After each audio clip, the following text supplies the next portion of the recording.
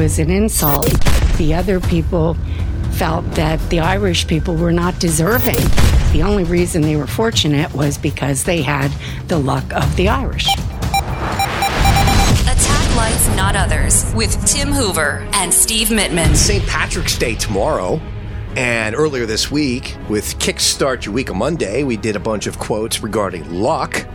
Because, as they say, the luck of the Irish. Correct. You want to introduce our special guest? Well, I will. As much as I love my wife, and anybody that's married, you know that you love each other first before anything. She's my best friend, but she's my biggest critic, which made me better at a lot of things. So she's listening to our episode like she always does. And then I said, if you're so good, why don't you come on and do a show with us? And she said, fine. And I said, just so happens that we're coming up to St. Paddy's Day. And since she has the luck of the Irish, I want to see how well she does. I'm going to be her critic. So you're on. It's my wife, Carol. Hi, Carol. Hi, guys. And I know you have some things to say. You have a connection to the Irish. You always say, when you yell at me, when I do something wrong and stupid, you say, I have a temper like the Irish. And so on and so on. So I know there's a lot of information out there that is not true about the luck of the Irish. And I started asking questions the other day, and she went off. So here we go. Well, it turns out that it really was not a compliment. It was an insult. During the early 1900s, when they were doing gold and silver mining out west, the Irish people ended up being very fortunate, claiming great fortunes. The other people felt that the Irish people were not deserving of that gold and that they weren't smart enough or skilled enough in mining, and that the only reason they were fortunate was because they had the luck of the Irish. Yeah. So, because you were coming on, Carol, to talk about this, I looked it up, and you're spot on, as I knew you would be. That is true. I didn't know the meaning behind luck of the Irish, but others were jealous and envious, and they thought they had luck. But you know what that luck came down to?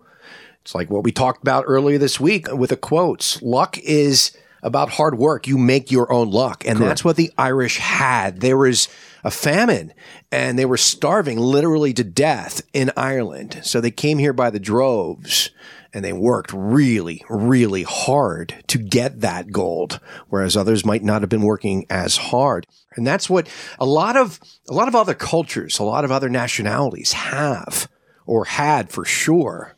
And, one more thing. There's always somebody trying to steal your fame.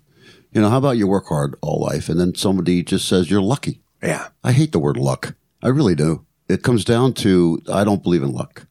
And I think either you're blessed, or you work hard for what you have. And there are people that get jealous, and they say, well, you're successful, whatever. And you're just this, you're just that. And you're lucky. I'm not lucky. I, worked hard. And so did a lot of people. But Carol has a connection to the past that really, really, to me, explains what you would call the luck of the Irish or the hard work of the Irish. Why don't you share that with us, honey? When my mother was born, her mom died having her at age 22.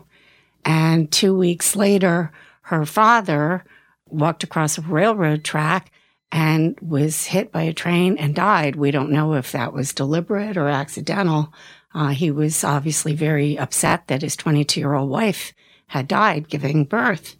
My mother was raised by her grandmother then, who died when my mother was 13. So my mom was on her own. My parents were old when they had me. So she was born in 1912.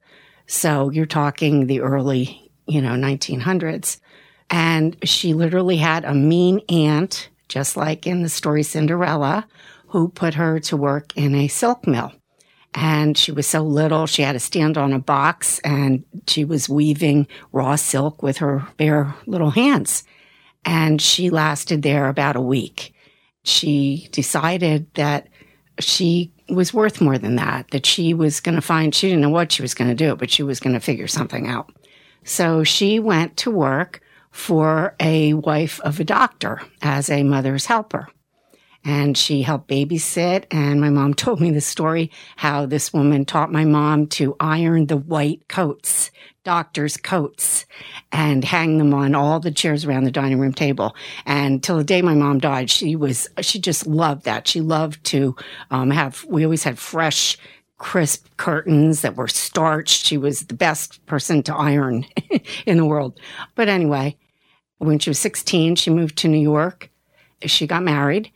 He was 21. He was a little older, and he had a very good job with Conrail, but he didn't want to have children.